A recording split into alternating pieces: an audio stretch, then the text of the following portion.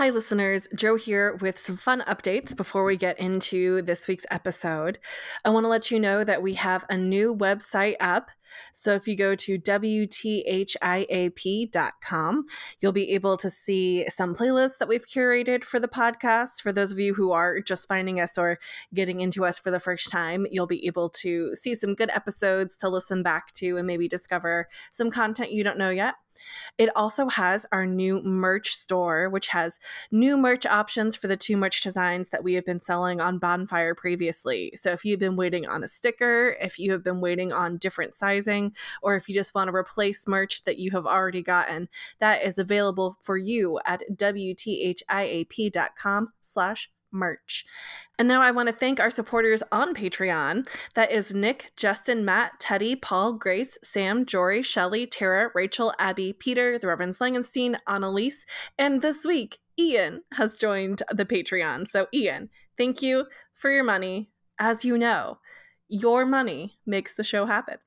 If you want to help us make the show happen, you can join our supporters over at Patreon. You'll get access to the patron-only podcast feed, and if you need help setting that up, let me know. That also has bonus content. We have a whole 2 episodes reflecting on Pleasantville, the movie that we mentioned in a recent episode with John. If you want to hear that, that's going to be on the Patreon last week and this week. And also the patron-only podcast that Ian and I record called Pillow Talk. Ian makes his triumphal return to Pillow Talk this week or possibly next week. So you don't want to miss that once Ian is back. You can also rate, review, and subscribe to us. All of those things help. You could share us on social media or follow us on social media. Or, of course, you can always just keep listening because that is good too. And now, on to the show. 1, 2, 5, 9. Prophet, preacher, servant, leader, rector, reverend, deacon, elder. What the hell?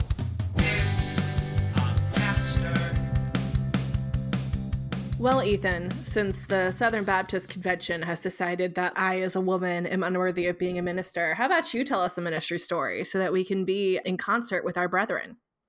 I will. And you know what? Thank you, woman. By the way, like the best think pieces on the SBC stuff that I've been seeing are think pieces that from women and men who remind us that the Southern Baptist Convention should not be treated as a serious religious organization. Like remember, this is an organization to maintain slavery. Right. That's why it exists. That's not even an opinion. That's just the fact. That's just exactly. That's a documented historical fact. The theology always comes later, right? We have this political and social practice that they want to maintain. And then they create theology after they've already consolidated power to maintain it. And that's all. And then it goes on and on and on. And there might be okay theologians or good practicing Christians that are a part of this group, but they're always secondary and they're always produced accidentally. And we know they are because every couple of decades they get together and they do exactly what they did this time. Right. To cull and prune the good stuff out of the organization. Yeah. That's what they do.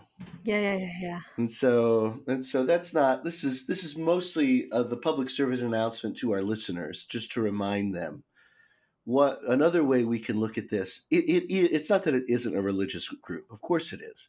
But another way we can look at it is this is a political action group that every now and again has to get rid of people who do not conform to their thinking. Right? There is no theological or biblical reason why women can't minister or practice at all in the SBC. It doesn't have to be. They don't want women there. And so in the next couple of months, we're going to see new and novel readings of scripture, and theologies that support this. Are there we talk about this in the podcast, listeners. Are there scriptures that quote unquote support women being silent in church? Yeah, just like there are scriptures that support, polygamy, and there are scriptures that support the belief that there are many, many gods all throughout the world. Yeah, or scriptures that like say that you should stone your child if they've been disobedient, like Yeah, there are plenty of scriptures available. We all choose which ones we pick. Nobody upholds everything in the Bible because the Bible contradicts itself. Yeah. Yeah, we've exactly. talked about all this. I Right, mean, right. also, like, it is helpful for us to remind ourselves every time the Southern Baptist Convention does something like this. It impacts real people. Real It people will be does. harmed by this. It gives people who don't want women in the pulpit more fire to continue to make women's lives harder, and people who appear as women in the world. And it's helpful to remember that, like, this group, when they could no longer fight for segregation, chose to fight against abortion. And when abortion wasn't something that they could make success on, they chose to fight against everything about the LGBTQ community as they like gained ground. So they're just genuinely exactly what you said, Ethan. They are just finding things that allow them to stay in power, and they are producing theological statements in order to make that happen. Just like in our conversation with John, the reclaiming biblical manhood and womanhood. Like that's just something we all made up in order to have something to agree on and make other people abide by our unreasonable standards, as I talked about in therapy this week. So, Exactly. yeah. I Anyway, just I apologize. You prompted me to want to say that, like, because I'm also following the Church of the Nazarene General Assembly, right. which is all happening at the same time. And I'm reminded, I know I do have a ministry story, listeners, that will at least make us laugh. And I'm reminded a couple of things. One, I dearly love the Church of the Nazarene. Mm. I really do. Like, they're our cousins. They're the second largest Wesleyan denomination in the world, other than Methodism, sort of in general, right? They are global. The majority of their members are in the global South, and much of their leadership. It's not perfect, but their leadership reflects that more than ours do. Mm. They have legitimate debates about doctrine, which in one way might strike some of our listeners as silly and boring. But when was the last time we had a general conference where we had real heartfelt debate about what the meaning of holiness was? Yeah. They do that. They have that debate.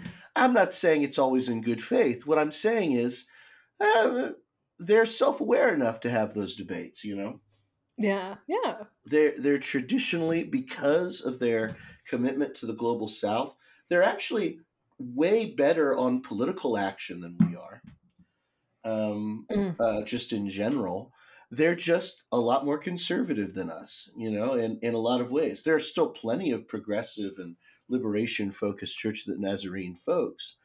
But like, I'm always reminded at how much I love and respect them.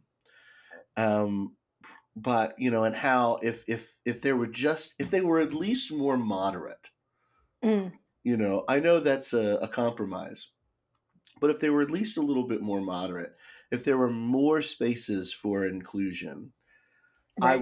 I would happily entertain worshiping with them and maybe even serving with them. But you just had both the Southern Baptist Convention and the a general meeting and the Church of the Nazarene General Assembly happening at the same time, and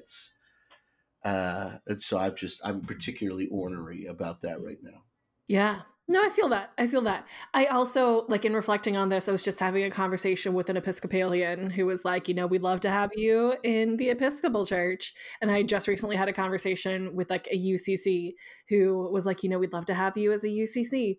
And I think that what I would love in my spirit, and like this is a moment of growth for me, is to be able to have the kind of affection that you have for the Church of the Nazarenes for these other denominations, instead of just resentment that like they can speak their political mind more freely than I have ever been able to when I was serving as a Methodist pastor.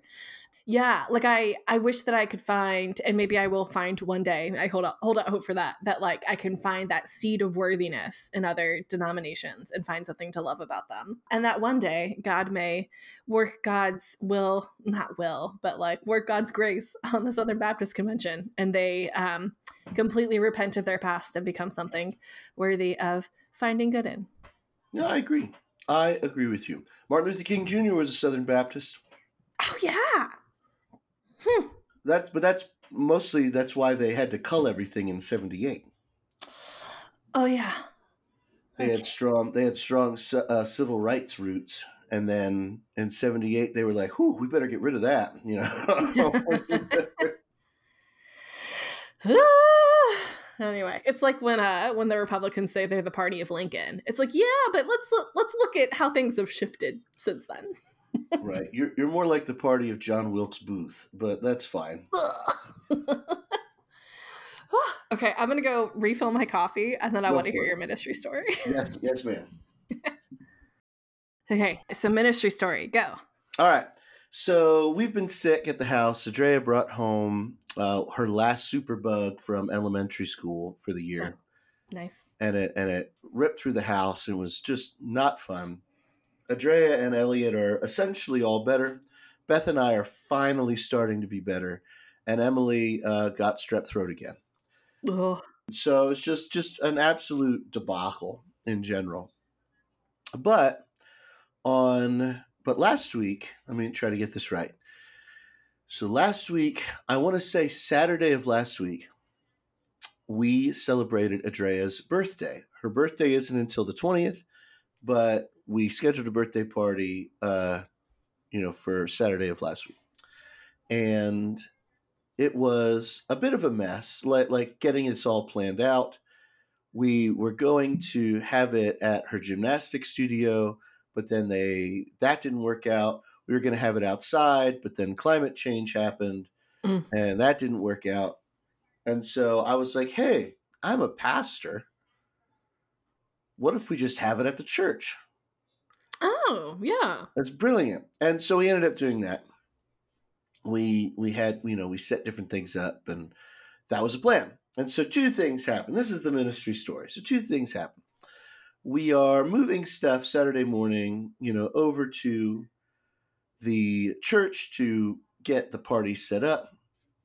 Because you're basically moved into the parsonage by this point. Yes. We are in the parsonage now. We're totally moved out of the condo. I have to call my skeevy landlord to let him know that we've cleaned everything, and we would really like our deposit back now, please. Nice. Yep. But we're just driving a couple of blocks, but at the same time, we're not going to walk in the heat. We're not going to take a 6-minute walk with party materials over the church. So we're driving. This is important to the story.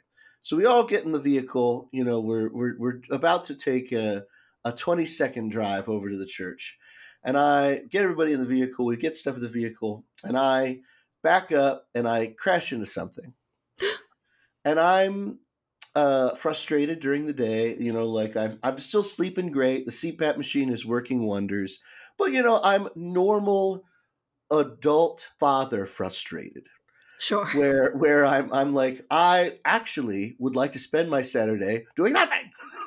Right. I would like a break, thanks. But here we are. I love my daughter. I love my family.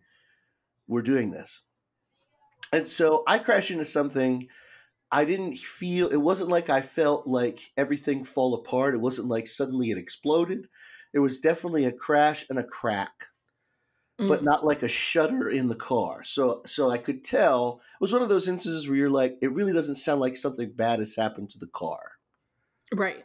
And so because that's what I felt, and because Beth mercifully did not say anything, I was like, I'm not going to worry about this right now. Let's just go to the church. So I drive to the church. We set some things up, and now I have to go back to the house to get the last bit of stuff. So I'm driving back to the house, and I notice that what I crashed into was the mailbox. And I had crashed in and broken the mailbox clean in twain. Oh my God, Ethan. The steel beam.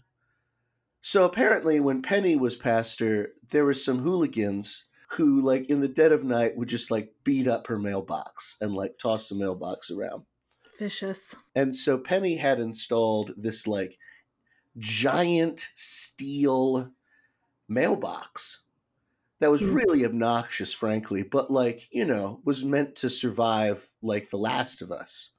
Right. You know, like, and I crashed into it, and I literally cleanly broke the steel beam in half. And the mailbox is just laying on the ground. And I stare at the mailbox, and I'm like, cool. Good. I'm like picking up the mailbox. I'm like kind of looking at it. I'm like, no, I can't reattach this. I can't fix this. It's totally beyond me. Not only can I not fix it, even if I could somehow reattach the beam, I had Hyundai Sonatas apparently are tanks, because I, like, not only broke the beam, but, like, the footing that put the whole thing in, I, like, shifted. And so, like, everything is, like, bent the wrong way. Like, there's no way, even if I could magically attach the beam, make it be straight, you know, make the mailbox, you know, fit straight up. And Can I pause your story and ask you 2 Yes. questions? Of course. The first is... I was drunk, yes. Well, I'm glad I clarified. I'm glad you got into the car with your entire family. Yeah, that's how we do things. Intoxicated. Oh my gosh. You know, but also we know that there have been Methodist pastors in the past who have actually done something like that and gotten nothing more than a slap on the wrist. You just know it, right? You know it. Anyway, so the first question is, when these things happen, when you have broken something kind of beyond repair, do you revert back to your childhood self of, like, do I hide this or do I confess to another adult that I did this? Because that's what I would do. I'd be like, I think I can just make it work with enough super glue, you know? Well, so Beth knew I did it. There was no, you know, she was in the car. Like, there was no conceivable way. And also, my wife, the very first argument, like screaming argument that Beth and I ever had as a married couple was in the first, like, 2 months of our marriage at Wesley. I was the only one with the key to get to the mailroom, like where they keep our mailbox in the one residence hall. And I didn't realize that one of my wife's neuroses is that she loves the mail and needs to check the mail 2 times a day or the whole world will fall apart. I mean, it sounds like one of her joys in life is checking the mail. Well, cum se cum sa. And so I'm sitting in systematic theology class, and for the 5th time that day, Beth asked me if I had checked the mail. And I all caps messaged her, "Why don't you go check the mail? I'll just make a key for you, and then you can have the key. And I'll never, ever, ever touch the mail again. And that'll be your job forever and ever and ever." Oh my gosh. And so mail has always been a source of contention in my life. And I knew that if I did not fix this, I would get killed. Because it's the mailbox. Because it's the mailbox. Like, I knew that it was done. Like, I needed to get it fixed. It had to happen. I could not call a trustee. For one thing, it's my fault.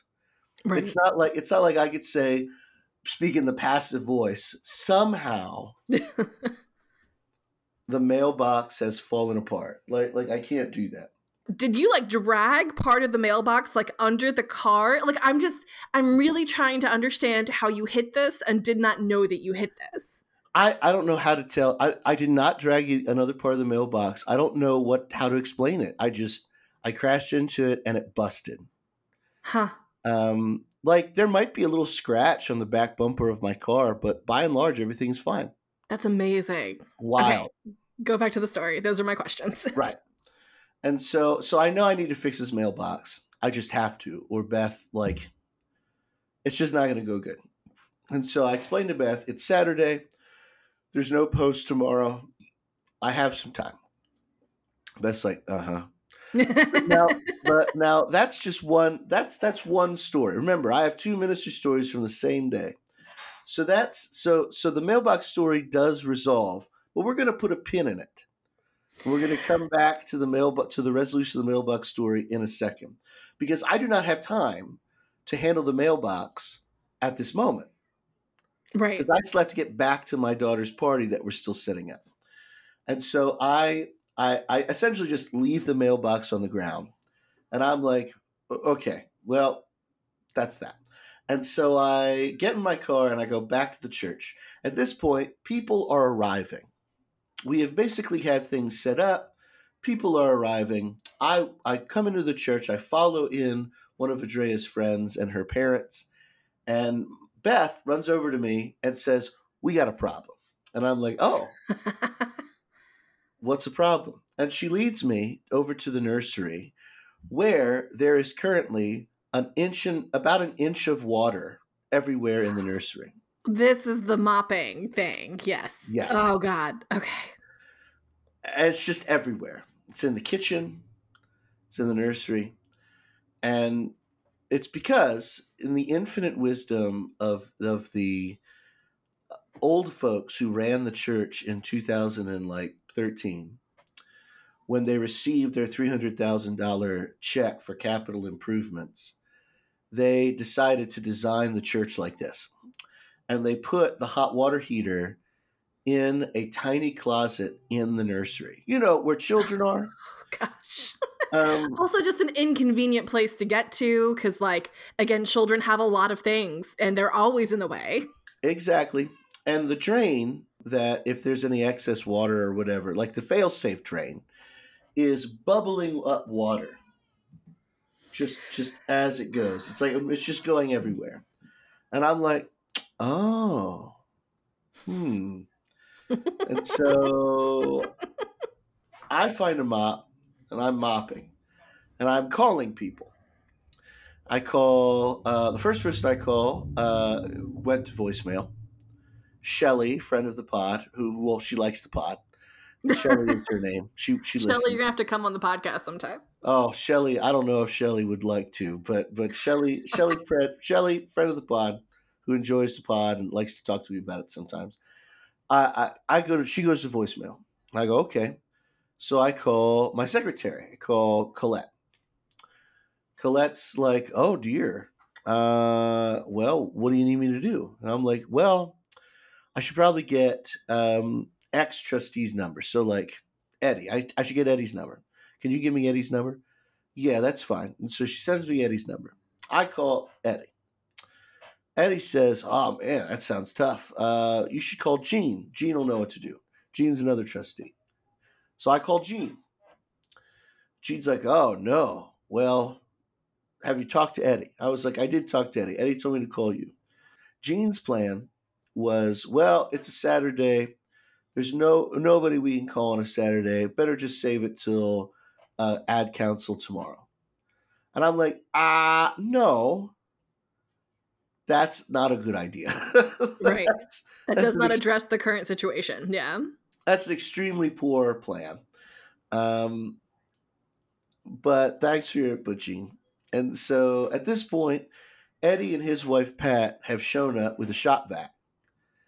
Okay. And I spend the entirety of Andrea's birthday party mopping and shop vacuuming the nursery while water just bubbles up out of the fail-safe drain.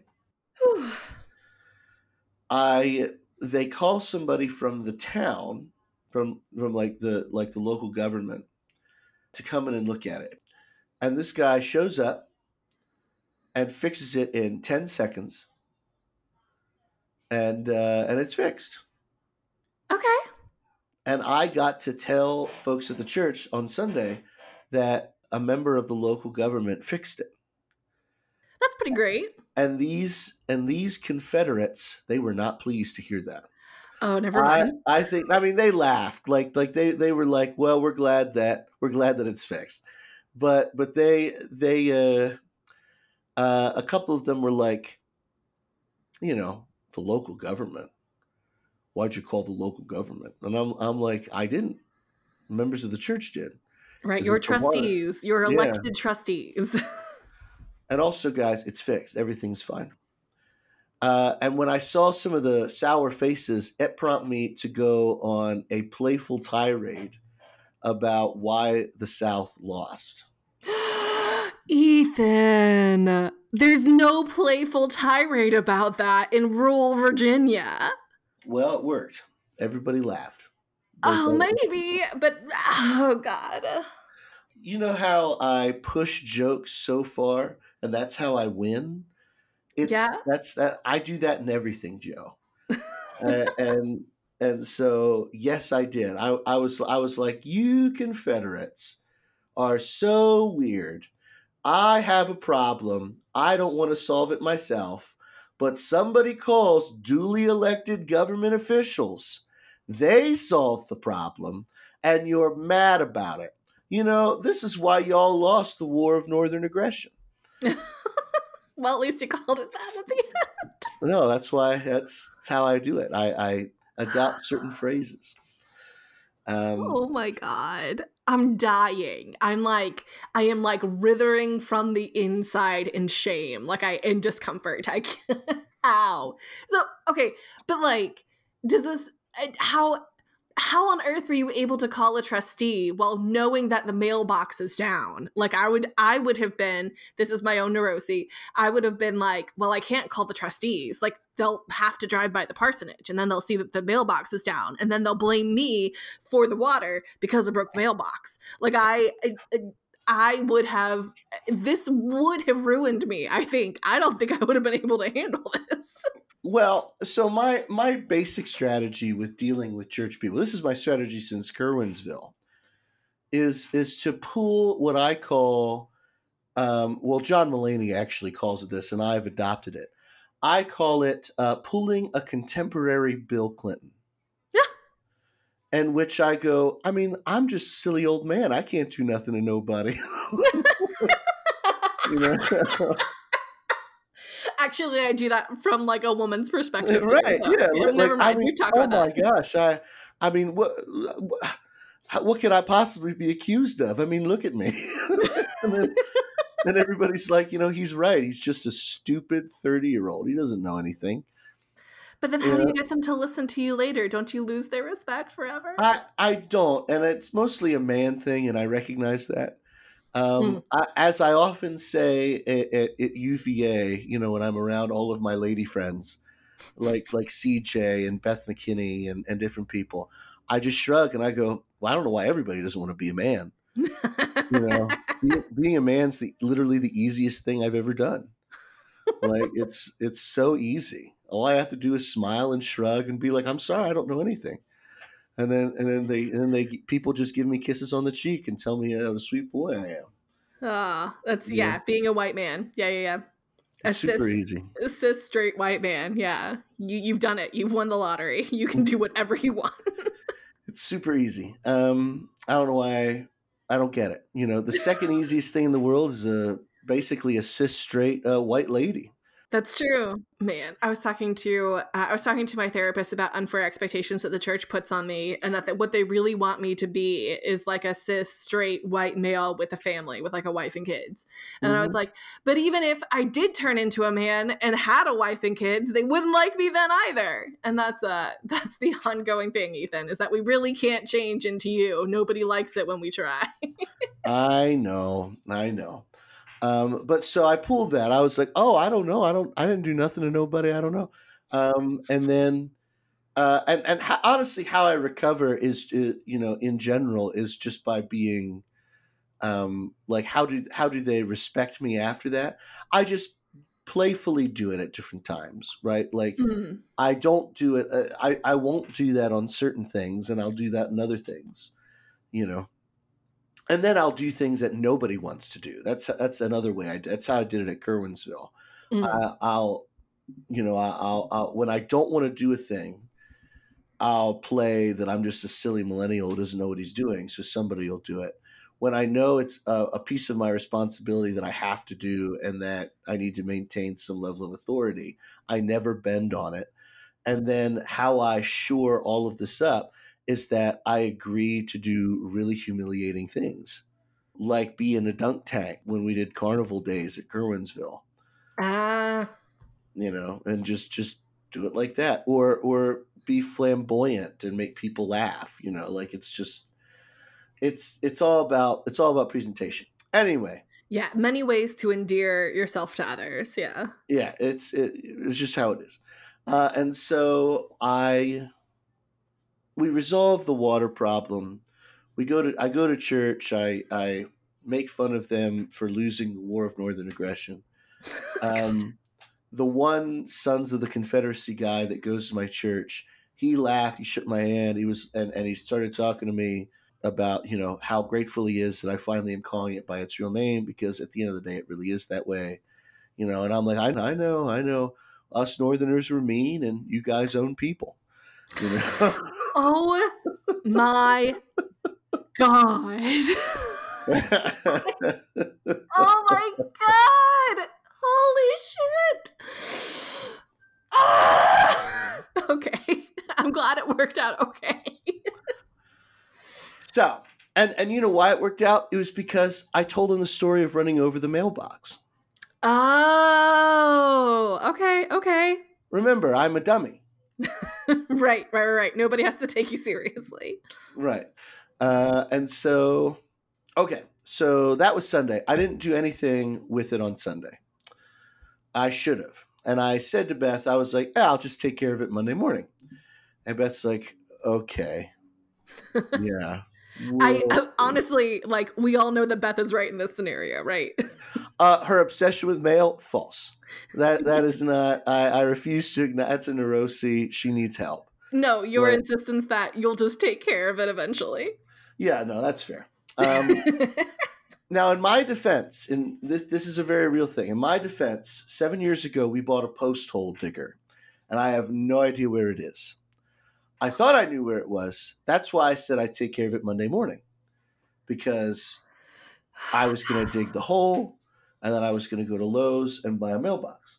So, my plan really was to essentially get it done on Monday, but it was kind of hard. No post hole digger. I was like, that's not good. And so I kind of didn't do anything Monday. And then Tuesday rolled around, and Beth's like, what's your plan?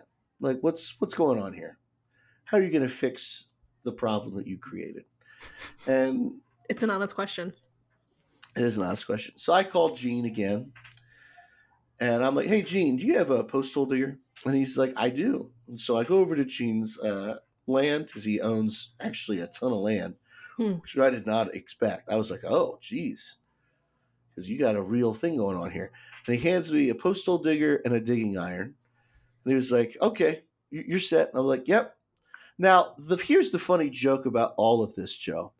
I know how to do this. The funny joke about all of this is I went on mission trips. Right. I know how to dig holes with a post hole digger. I know how to set beams, whether they're wooden or metal beams, into the earth and do all of this stuff. And so I go outside in the heat and the wildfire air, and I spend 3 hours digging essentially a foot deep hole. Okay. With the digging iron and the post hole digger. People are driving by waving at me. I'm like, yeah, hi. Great. And then I go to Lowe's and I buy a kit, basically they sell mailbox kits. It was the cheapest option. It's literally all I need. I'm not here for an aesthetically pleasing mailbox. Right. I just need a mailbox in the dirt. And so I spend $60 and I buy this kit, and I go back, to the house from Lowe's, and I take everything out and I look at how to do it. And it occurred to me as I'm looking at this that my initial plan, which was I will then hammer things into the earth and then pile dirt back on, is not going to work, because that is a bad idea. And I was like, shit. And so I go back to Lowe's. I get a 50-pound bag of concrete. You It's just like I have watched many men in my orbit over the course of my life attempt things like this, and when anybody gets to the place of, so then I bought concrete, I know exactly what this is going to look like at the end of the day, and I have thoughts about it. But continue. all right? Well, I just need you to know that as I finish the story, I'm literally going to send you pictures of the work so that you know how it ends after I finish it. And so I bring the concrete home. It comes in like pieces, like the kit came in a couple of pieces. I take the bottom piece that goes into the dirt. I set it up. I put like I have like a couple of bricks in like the parsonage has like bricks in the basement. I put like some bricks around so that it's all straight and stuff. And I pour the concrete and I dump water and I pour the concrete and I dump water and I level everything out. And then I go away for 30 minutes and I come back and it's dried. So it's stuck in the dirt. I set everything else back up. Like I screw the mailbox in the second piece, put everything on, set it up, and it fucking worked, Joe. Let me look at these pictures. I just got the notification. Wow. Oh, look at Andrea. Yeah.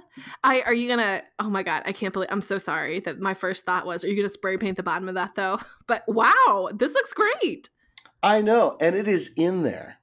Nice. That's for real. The cinder block, the concrete worked. You know, like it's not coming out. And I'm like, yeah! Like, I had no dignity. I'm like running around outside with the drill. I was like, I did it. I put the mailbox up. It is there. It was great. It was great. I think I might have. Oh, and this is the old mailbox. Oh, let me see. Oh my God, Ethan, how did you do this? I don't know. Huh. I'm not sure. I love that your tone is like, what an interesting question. Yeah, that's a good question. Not entirely sure how that happened. Wow. Can we post these pictures on the Patreon? Is that fine? Yeah, that's fine. I think we have to have a testament to this great achievement. But I felt great about it. I was like, I did it. And then when I told Beth about it, she was like, good. Because I basically just solved the problem I created. It's not like I did something, new in the world. Sure. And I'm like, fine. Nobody gets me. But no, I was like, yeah, look at that. And it's pretty darn straight. Like you can't tell from this angle necessarily, but like when I look out, I'm like, it's pretty, it's not leaning, like it's exactly where it needs to be. Like this just could be a thing that you tell for the rest of your life.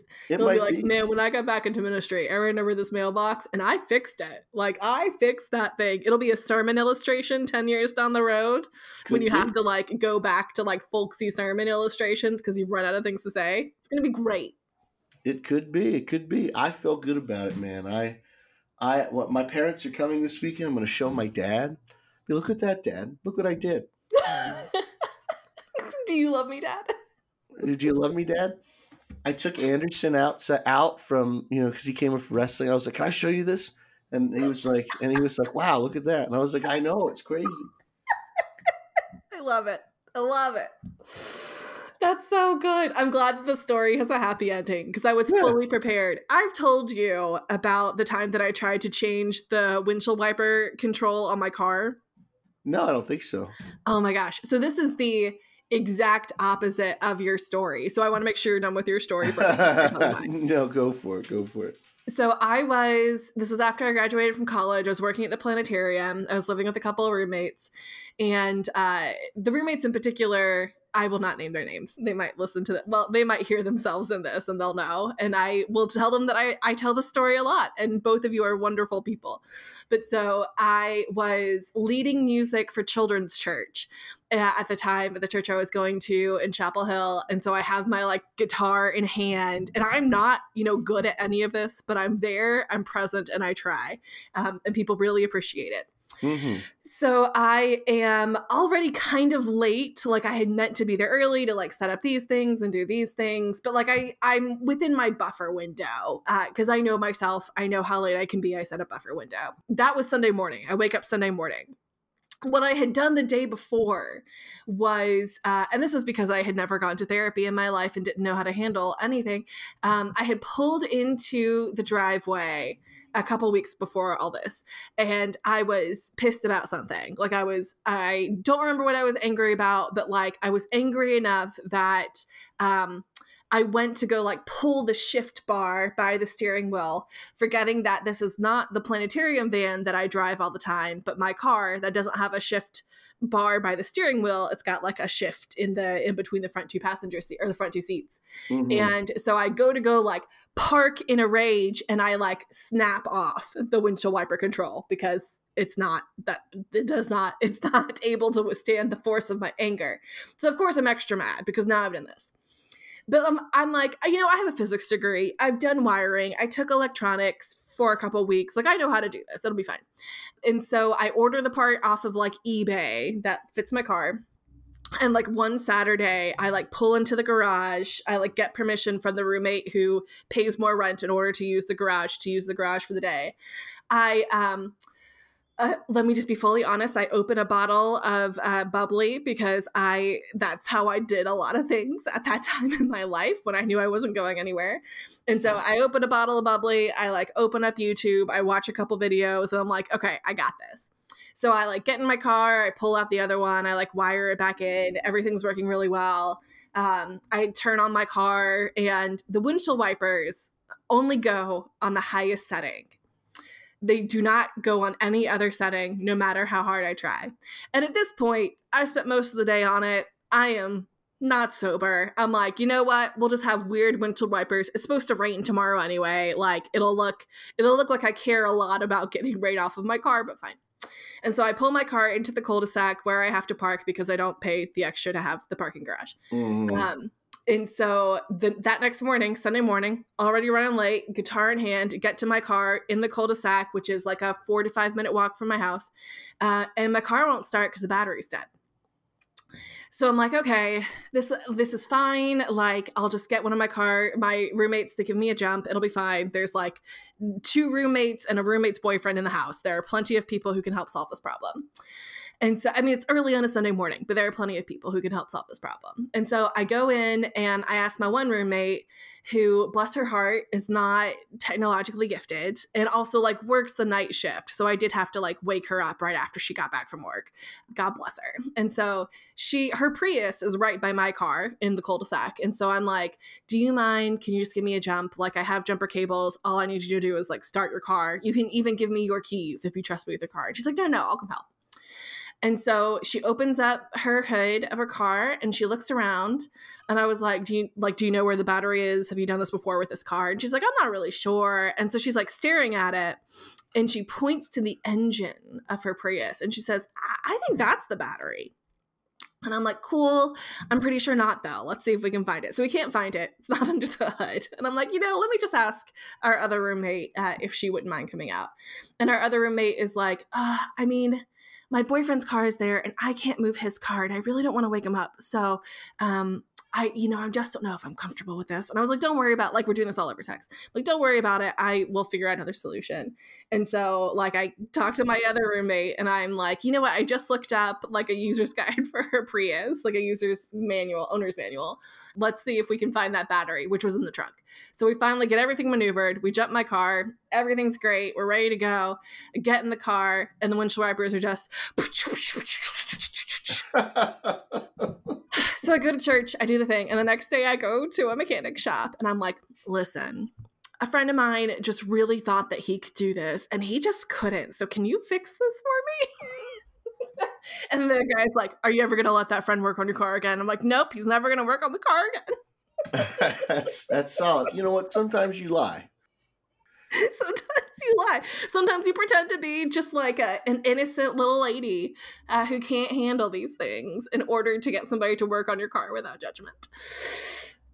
Yep, that is my trying to fix things story, which is why I was on the edge of my seat throughout yours. No, I appreciate that story very much. And like of course you do. Friends. My gosh. There is dignity, and then there is also needing to get the job done. Right, in a timely manner. You're right. Like maintain dignity as much as you can. Navigate that yourself. That being said, do what you got to do. You know? Yeah. I once went to Ireland with €80, and that was it. My God. That was college. And I was with Beth at the time, and so what that meant was that there was a wealthy student named Al who, you know, promises were made and I did not follow through. Sexual promises. I remember you telling me the story within like, I don't know, the first 10 days of our friendship. And me being like, what in the world? These are things you need to know in order to know the kind of person you're dealing with. That's the thing. Were there lingering touches on the knee and thigh? There were. There were. Winks, subtle nods, yes. But the point was, I did not cheat. Fair. And I ate and drank very well while I was in Ireland. That's nice. And that's really all you needed to do. Yeah. Yeah. Thanks, Al. Al, if you're listening, I'm sorry. But what if Al is our mystery subscriber who like subscribes in euros? Boy, that would suck. That would not... No, it was fine. Al's very nice. It was fine. It's not like Al didn't know that I had a girlfriend, you know. So like we were both in the wrong. Maybe. You know, he could have been like, excuse me, but this is very unethical. And he could have said that at any time. I could have too, but he could have as well. And so doesn't that really make this all equivalent? And you, the person who is scamming a person, and him, the one who's being scammed. I don't know. But those are my ministry stories. I'm very proud of myself. Yeah, actually, in general, for both stories, I'm even more proud of myself that I'm once again skipping annual conference. Oh my God. I knew that was a fact. I knew. I'm like, oh wait, you're available today. You have not gone to Virginia's for sure. And why is that? Well, I might have made up a rule about part-time pastors not having to go to annual conference. It could be a rule. I haven't checked. And second of all, I don't want to. So I won't. It's not my annual conference. When am I going to have time? I mean, that's my other thing. Like that's why as a part-timer, I'm like, when am I going to have time to do this? Right. You know, like that's the other part of it, right? Like, well, if I'm only part-time at the church, like that means I have to be part-time somewhere else to make up some of my money. So I have to call off work at both jobs to go to this work thing? Screw you. You know, like I'm not doing that. All for what? To help? What am I doing? Right. Can you vote on things? Conference? Not really. Yeah.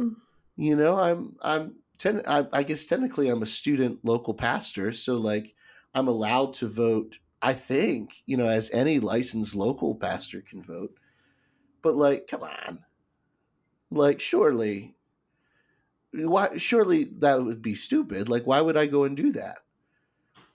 I don't know. Like, that's your time. It's and so until I get in major trouble, in which case I'll be like, major trouble. Define major trouble. You know, fair. You know, in my situation, like, I'm out of here in like 2 years, right? Like. What, they going to cut me off sooner? Okay. Right. You could just go be like a barista somewhere, you know? Yeah, maybe I can't live in the house anymore, and we did just move in, but... Well, if you do ever end up going to Virginia Annual Conference, you can hang out with Ian and Annalise. Yeah, I mean, like, it would be fun to do these things. I like hanging out, but No, I'm not doing it. I don't have time. It's not my home conference. I have no you know, I have no real emotional attachment, to the annual conference here.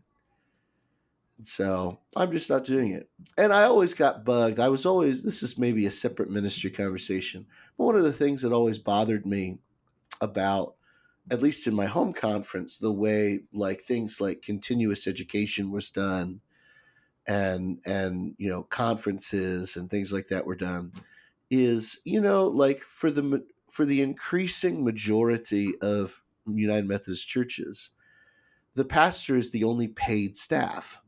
Mm. And increasingly, what happens more and more is if I just sort of don't show up, we might as well just not have anything happening that day, Yeah. And so the idea that, every other Tuesday or every other Tuesday and Wednesday, I have to drive to the district office to do an event, um, usually just means every other Tuesday and Wednesday we have to close the church. We have to close the office. We have to tell people that I'm unavailable. There's no backup. And this isn't a knock against continuous education. This is just me pointing out that doing continuous education on a random Tuesday afternoon,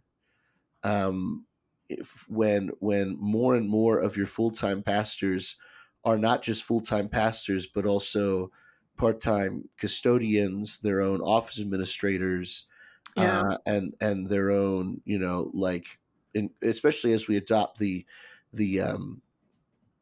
a simplified structure, their own administrative council, heads. This just becomes increasingly a bad idea. I can come up with a dozen better uses of my time to Mhm. both do my job well and even help build up the infrastructure of the church so that I might not have to be the only person doing all of these things. Yeah, like we were talking about with Kate, that like not everything needs to be staff led or clergy led, and like that's very true. And you also need to have a number of people at your church that you can call on to lead things when you need them to. And there are plenty of people, not plenty, but I think there are more people who would be willing to like step up on a Sunday morning and lead liturgy than there Mhm. are people who would be willing to like run an event, you know? Yeah. Yeah, we need to recognize and build up and use the gifts of our laity, but also our laity can't take time off to do things a lot of the Right. time.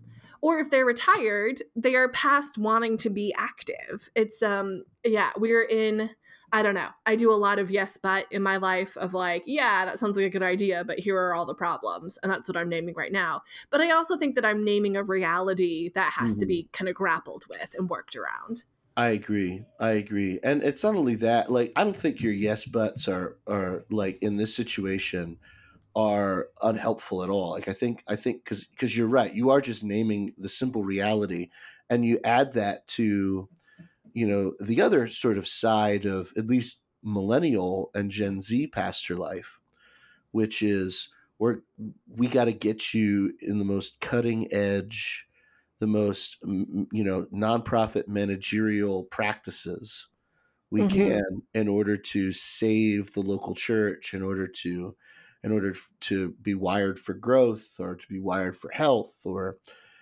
all of this stuff. And those things require, and I like those things, to be honest, but those things require constant cultivation. Yeah. And here's the thing, those things also are things that lay people often do not know about. And it's not a simple matter of bringing them to an event to train them on, right? And so Yeah. I some of these things I don't think pastors actually can delegate, at least not Yeah. often, right? Not if we're adopting a particular strategy for church growth or spiritual cultivation that requires, say, somebody with knowledge and time to be present every 3 days a week at, for 2 hours to do a class or to run a thing. Well, when will that not be the pastor? Yeah. When is that not a person whose full-time job is to do this? Yeah. Right. Yeah. And I think too that, I think that if we were at churches for 10, 15 years, then we could really cultivate lay leadership and build up lay leaders who then would be able to like learn the things that we learn. And that, I mean, one would be really great for them just in terms of like personal and professional development, but two would then be able to like offload some of our work onto volunteers. But then is that fair? Like, is that at some point in time, that person is taking on enough work that they deserve to be compensated for what they're doing? And the church doesn't have money for that.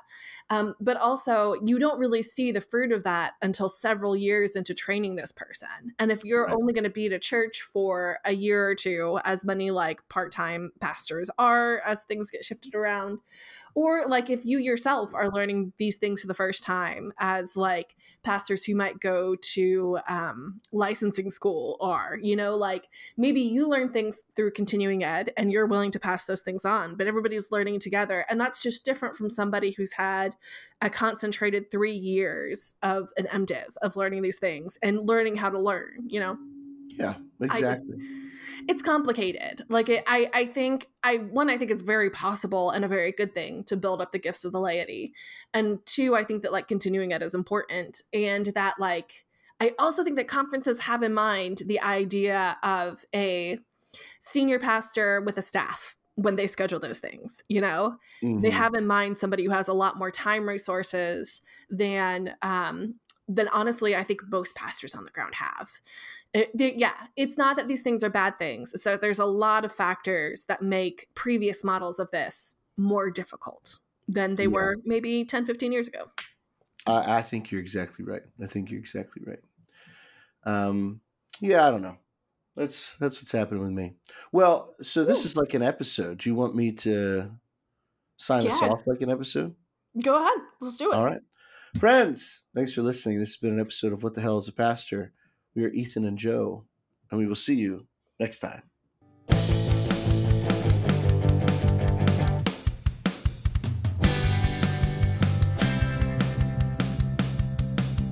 What the Hell is a Pastor is a part of the Disruptive Disciples podcast network. Our theme song is written by Joe Schomwolf, performed by Joe Schomwolf, Ian Uriola, and Paul Uriola, and produced by Paul Uriola. Email us at whatthehellsapastor@gmail.com. Find us on Facebook, Twitter, and Instagram at WTHIAP, and on Patreon at patreon.com/WTHIAP, where you can get access to Pillow Talk, merch, bonus content, and more. Or visit our new website at WTHIAP.com for merch and playlists. Thanks for listening, friends, and love yourself despite your failings.